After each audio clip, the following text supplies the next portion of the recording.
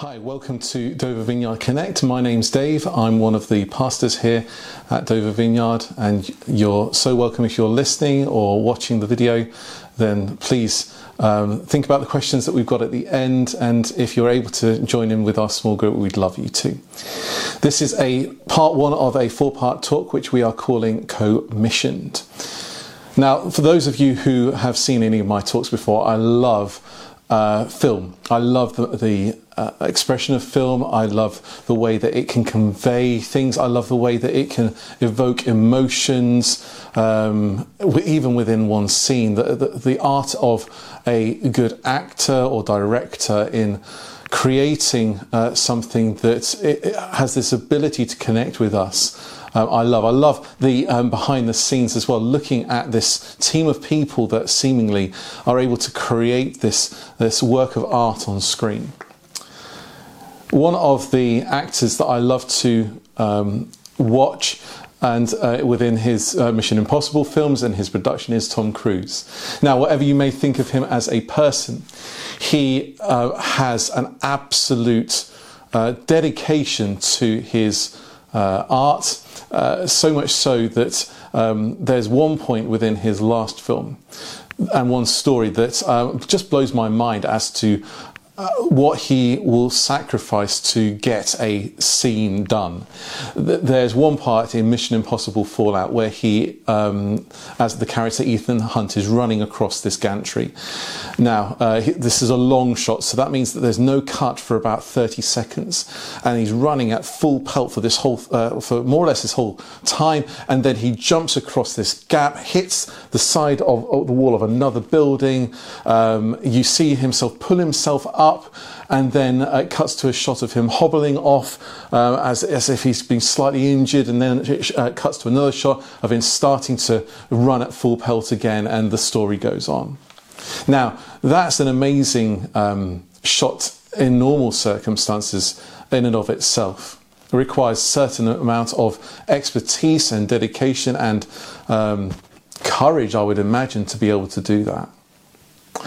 But Tom Cruise, in an interview that I saw, said actually when that jump was made, the sound that you hear of this scream that seemingly was acting was actually in real life, because as he hits the wall, he breaks his ankle. Now, Tom Cruise being the knowing how the film industry works, knowing that he's broken his ankle, knowing that him as the main character is going to be out of action, he could have stopped there. But no, he wanted to get the shot, so he pulled himself up and limped off screen. And that is what we see in Fallout as we watch the film. That actual scene of him breaking his ankle is the one that we see of Ethan Hunt.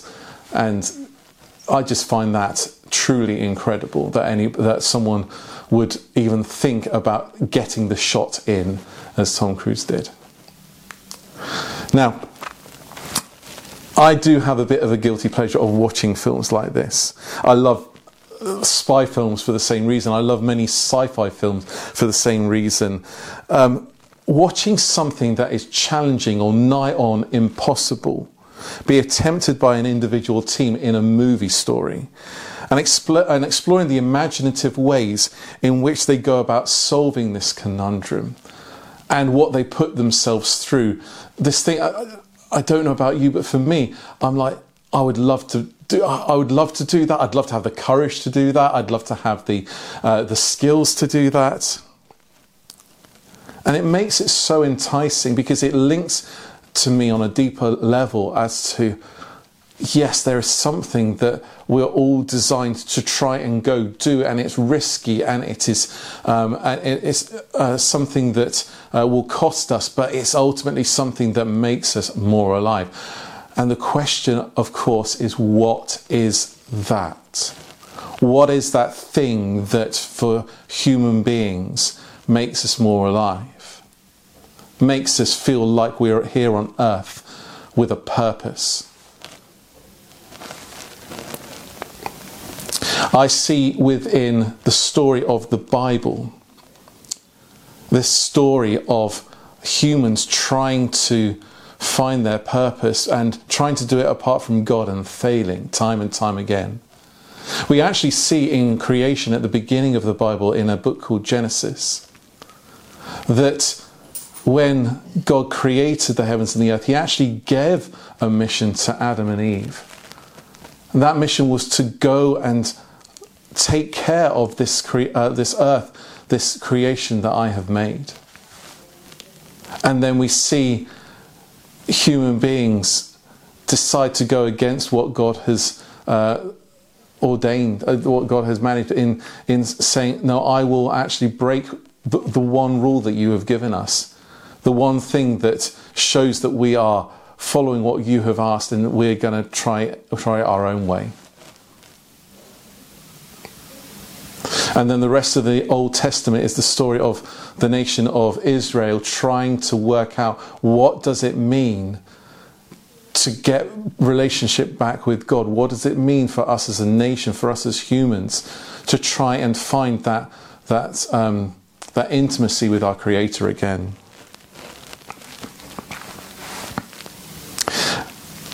And then we get to the New Testament and the book of Matthew, and we see Jesus. And he comes, and it's almost like he comes as a reset, as a way of us actually connecting with God.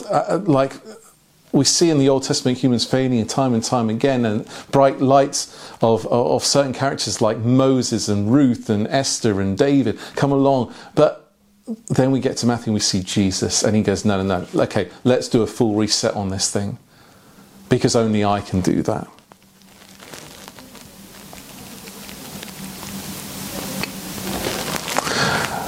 But the thing is, when we get to the end of Matthew, Jesus not only gives us a way to get a relationship with God again and to be able to reclaim that mandate we had to take care of this creation, but he then gives us a new mission.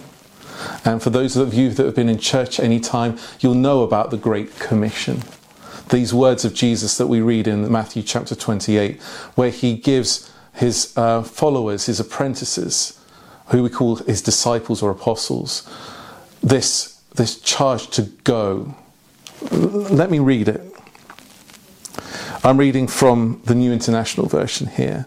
Matthew chapter 28, starting in verse 18. All authority in heaven and on earth has been given to me. Therefore go and make disciples of all nations, baptizing them in the name of the Father and of the Son and of the Holy Spirit, and teaching them to obey everything that I have commanded you. And surely I am with you to the very end of the age. Now, we will look at all of that over the next 4 weeks. But for today, I want to concentrate on that first bit. All authority in heaven and on earth has been given to me. Therefore, go and make disciples of all nations. This mandate was one of the last things that we see recorded in terms of the words of Jesus on this earth. And he gives it almost like a master would give a charge to an apprentice. And in fact, that is exactly what he's doing. Where he says, now you go what I've been doing. I've trained you. You've seen everything that I've done. You take part of me with you when you go and do what I have done.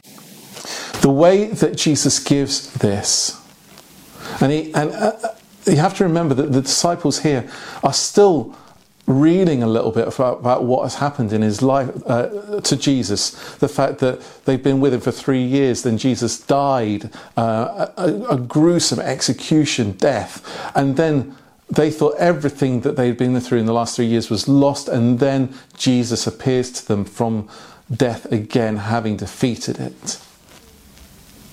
And they spent these few days with him, 30 to 40 days with him, and then he says this. Almost like they were like, yes, he's back, and now he says this, and they're like, sounds like you're going again. These human beings, these just like you and me, must have been going through it.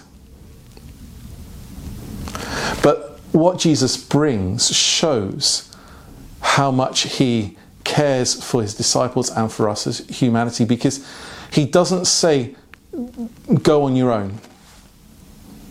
It's not like in the Mission Impossible movies where you get all the facts and figures. You know, like, now there is this number of people in this country, this number of people in here, and they've got these resources and that resources. Now you can go. That's not what Jesus does. He starts in a place which blows most people's brains if they even get their head around it. Because he says, all authority has in heaven and earth has been given to me. Now go. So he's not saying, now go, you've got it. He's reminding them, you've got it, but you've only got it because I have all authority everywhere. Heaven and earth, that's pretty much all of creation. That's what he's saying. In all creation, I have authority. And of course, he's not saying that from a premise of, or a position of delusion, as it were, because he has defeated death. Now, what human being with the life that Jesus has done that at all? So Jesus, in the position of having come back from death, I think he can probably be the only human that can say that. In fact, I know he is. So we get to go, his disciples, his apprentices, and if we are following Jesus, then that's what we can call ourselves. We get to go because he has all authority. Let me, if you'll forgive me, just give a paraphrase of this that might help just expand it a little bit. So think about this as Jesus saying this to his disciples with the meaning that he's trying to convey. You have seen that I have divine authority, right? You have seen that I have the power to rule over the normal rules of this earth. You see, even heaven's authority is with me. And now I want more of this on earth. Do you remember that prayer? Father, your kingdom, come now. Your ways, I want those to be done now. Heaven, come here now. Well, now I'm going to tell you how this is going to happen. It's you. I'm giving you this mission. And because I have all authority, you now have it too. You are my apprentices. I want more of humanity knowing that there is more available to this than the normal humdrum of life. I want you to go and do what I did. Remember when I asked you to follow me? Well, I want you to represent me and ask others to follow me, to find life in me, just like you have. You get to do what I did, to see more of heaven here on earth, the way things should be, the way they were made to be. You get to see all of it. Is your mind blown yet? As I think about it like that, I'm amazed that we are invited into this mission that Jesus gave all those years ago. It seems outlandish and quite frankly impossible, but that's the point. It's that in our own methods and strength and skills, we wouldn't be able to get this. It really would be mission impossible. But knowing that all authority everywhere has been given to Jesus, and he now gives it to us as he tells us to go and make apprentices like we are. That changes the game. That makes this as possible as anything else that we get to do as we follow Jesus. So what does that mean? What has this got to do with everyday life for you and for me? Well, first thing to point out is that this isn't just for a select few. This is for everyone. If we are following Jesus, we are his disciples. We are his apprentices. So therefore this charge goes with us to go.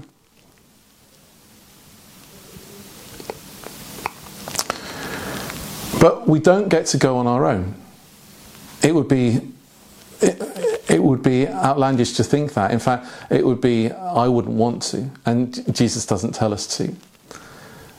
See, we get to go as a team of believers with all different giftings and things that he gives us that that we need to fulfill this mission, just as we look at a film and it's not just that one character, however important they are, running across that gantry. Behind that camera is a whole team of hundreds of people supporting that production, supporting that work of art being created. Just like that, all of us get to play within this.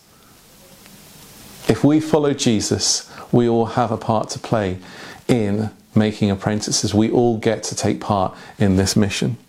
It is a co-mission, as we have called this. It is a play on words, obviously, but it is a co-mission. It's a mission we get to do together, and I cannot wait to see what more God has in store for people who want to get on board with this, who find that doing everything Jesus commanded, and again we'll look at that more in a future talk. I think that'll be week 3, where we look at the fact that He's given us these commands to love God and to love people. We get to do that, and it's part of this mission. We find our purpose as we look to God and as we worship Him. He says, "Go, make apprentices."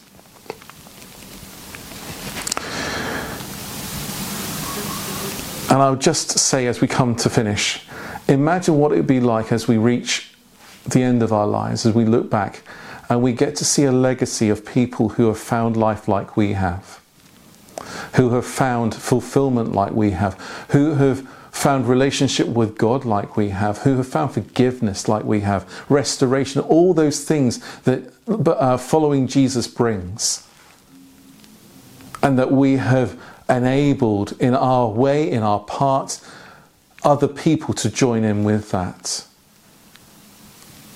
I don't know about you, but I would love to get to the end of my life thinking that that's the impact that I've had, that other people have found life like I have. So, next week we're going to look a little bit more about what the next part looks like, what it means to make Christ apprentices, and why those 3 names of Father, Son and Holy Spirit are so important in that. But for now, here are some questions for you. And if you're in the Connect small groups, this is what we will talk about. So the first question is this: what would it look like if we were able to see more of our family, friends and acquaintances join us on this co-mission? Do we believe it is our life purpose to do this? Question 2. Jesus demonstrated in his life that he had access to heaven and earth authority through his relationship with Father God. But even before his death, if we are given heaven and earth authority, what things should we expect to have access to as we look to invite others into this new reality? Is there any way we utilize more of our given authority, or even understand more of what this authority looks like?